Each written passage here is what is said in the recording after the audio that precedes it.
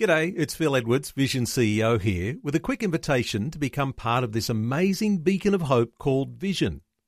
Together we can put our love into action to help people of all kinds build or rebuild their lives on the truth of God. Please consider the part you can play during our upcoming Visionathon appeal, remembering that it's your support that makes Vision possible, including this podcast. Audio on demand from Vision Christian Media. Foundations. Statistically, most Christians spend most of their time in the New Covenant, don't read a lot of the Old Covenant. But when they do, they read through it and they think that every single thing that happened all happened in the space of a couple of months. Foundations. Understanding the Jewish foundations of our Christian faith. With Robbo Robinson and Mandy Warby. Humans tend to have an expectation that God would never give a command to harm another person or to dish out judgment on people because that isn't loving. Yet we expect human judges to hand out harsh judgments on criminals who break the law. How can we expect from human judges what we refuse to expect from God and then declare that God isn't good? I think what it might actually be is that we tend to think that we are good. Yeah, that's right. And therefore God couldn't possibly bring judgment against us, but only other people are bad, and therefore human judges need to deal with them. It's funny how we can be very, very lenient on ourselves when it comes to our spiritual condition and not quite so patient when it comes to other people and committing crimes. I think what we have got to always do when it comes to our relationship with God or our condition before God is that we should never measure ourselves against other people. We need to be measuring ourselves against God. And when we do that, we actually realize is that we're in a lot of trouble. Woe is me. Woe is me. And we talked last time about some troubling trends within some denominations of the church around the world, in that they're becoming very soft or compromising when it comes to the Word of God, questioning even so much that is in the Word of God. When you do that, you can embrace the world. And I think the reason is they're embracing the world because they want the world to like them. But if you belong to the Lord, it automatically puts you on an opposite path to the world. So we've got to be really careful. And you actually read from Hosea chapter 3 verse 5. And it was that passage about God's people, that after a time of judgment that they would turn and return to the Lord and they would return to His goodness. And we mentioned that God often uses judgment or discipline as a consequence for what they've done, but it also acts as an inspiration to bring people back. So it's actually an act of mercy. It is. And I guess the mercy side of it also, we see many times through the Bible the fact that God doesn't swiftly act. He gives people plenty of time to, respond to Him and to repent of the things that they've done wrong because He is compassionate. He is very compassionate. Robbo, I think sometimes we read through, for those who do read the Old Covenant, statistically, most Christians spend most of their time in the New Covenant, don't read a lot of the Old Covenant. But when they do, they read through it and they think that every single thing that happened all happened in the space of a couple of months. But no, we're talking about century after century after century going past between when God issues a warning before the judgment often came. Yeah, that's right. Well, there's a couple of examples of it from the Bible, and one from the Old and one from the New Testament. In 2 Peter 3, there's a well-known verse there that says, verse 9, "The Lord isn't slow about His promise, as some count slowness, but is patient towards you, not wishing for any to perish, but for all to come to repentance."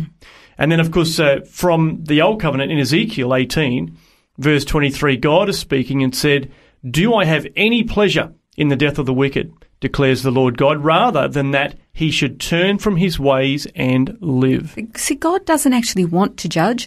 And when you realise the plan of redemption started before the creation took place, you realise that God actually knew He was going to have to save before He even created anybody. It's amazing.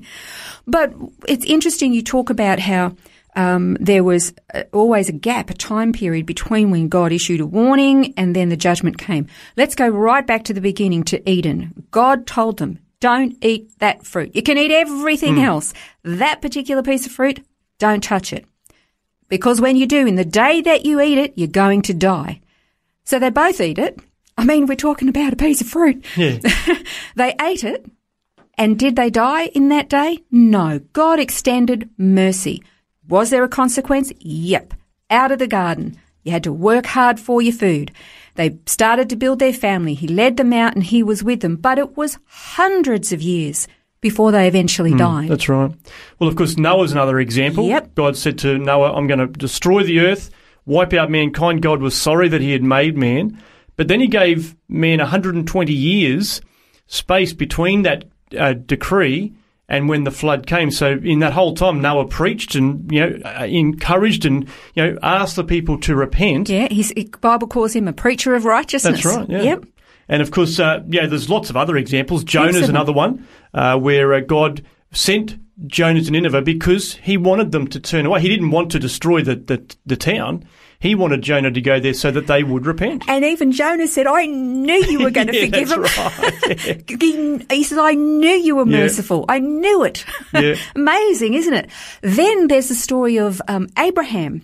And God said to him, because he was close to the end of his age and before he was going to die, and God said to Abraham, he says, your kids, your family, your descendants, they're actually going to go into Egypt. And when they're in Egypt, they're going to be there for 400 years as slaves. But then I'm going to bring them out and they'll get their inheritance land, but not until the sin of the Amalekites, aka the Canaanites, the people of the land, not until their sin is full. Okay, that's in Genesis 15 to 16. What God was saying is I'm not bringing judgment on those people until they are beyond redemption. And who knows what God was doing trying to reach those people in between, in that 400 plus years.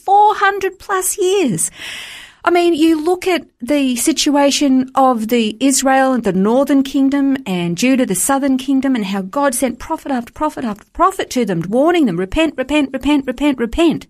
Or judgment's coming. The Assyrians are coming. The Babylonians are coming. If you would just repent and I'll turn it back. Hundreds of years. I mean, Judah outlasted Israel in the north by around about 150 years because they had a few decent kings. Yeah.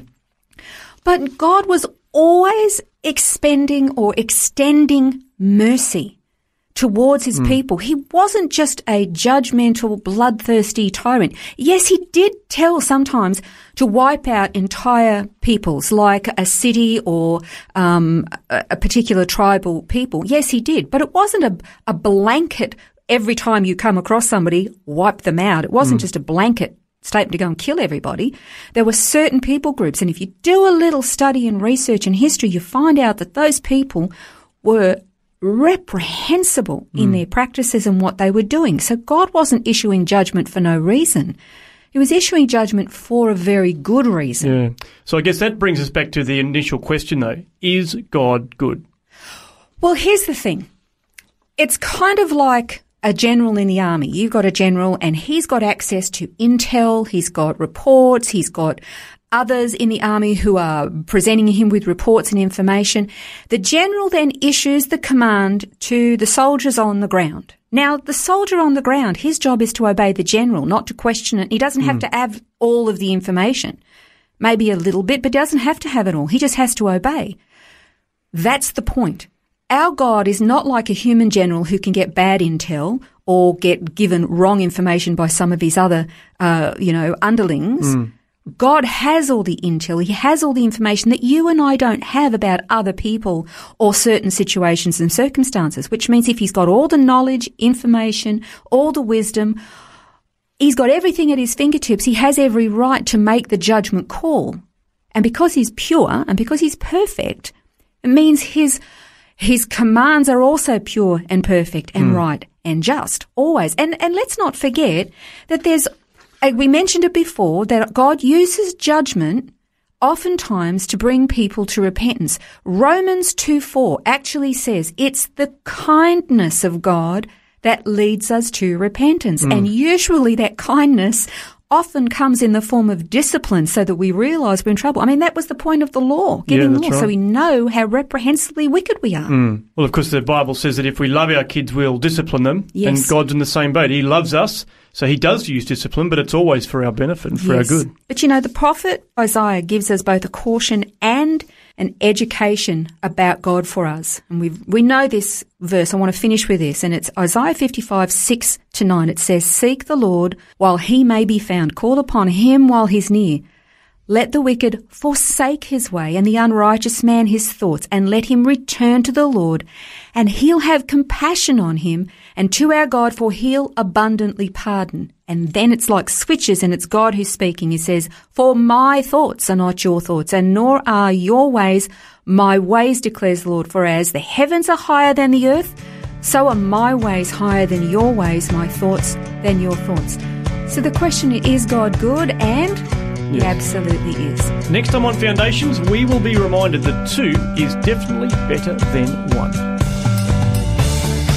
This has been Foundations, a look at the Jewish foundations of our Christian faith. For study notes, resources and more, see vision.org.au/foundations.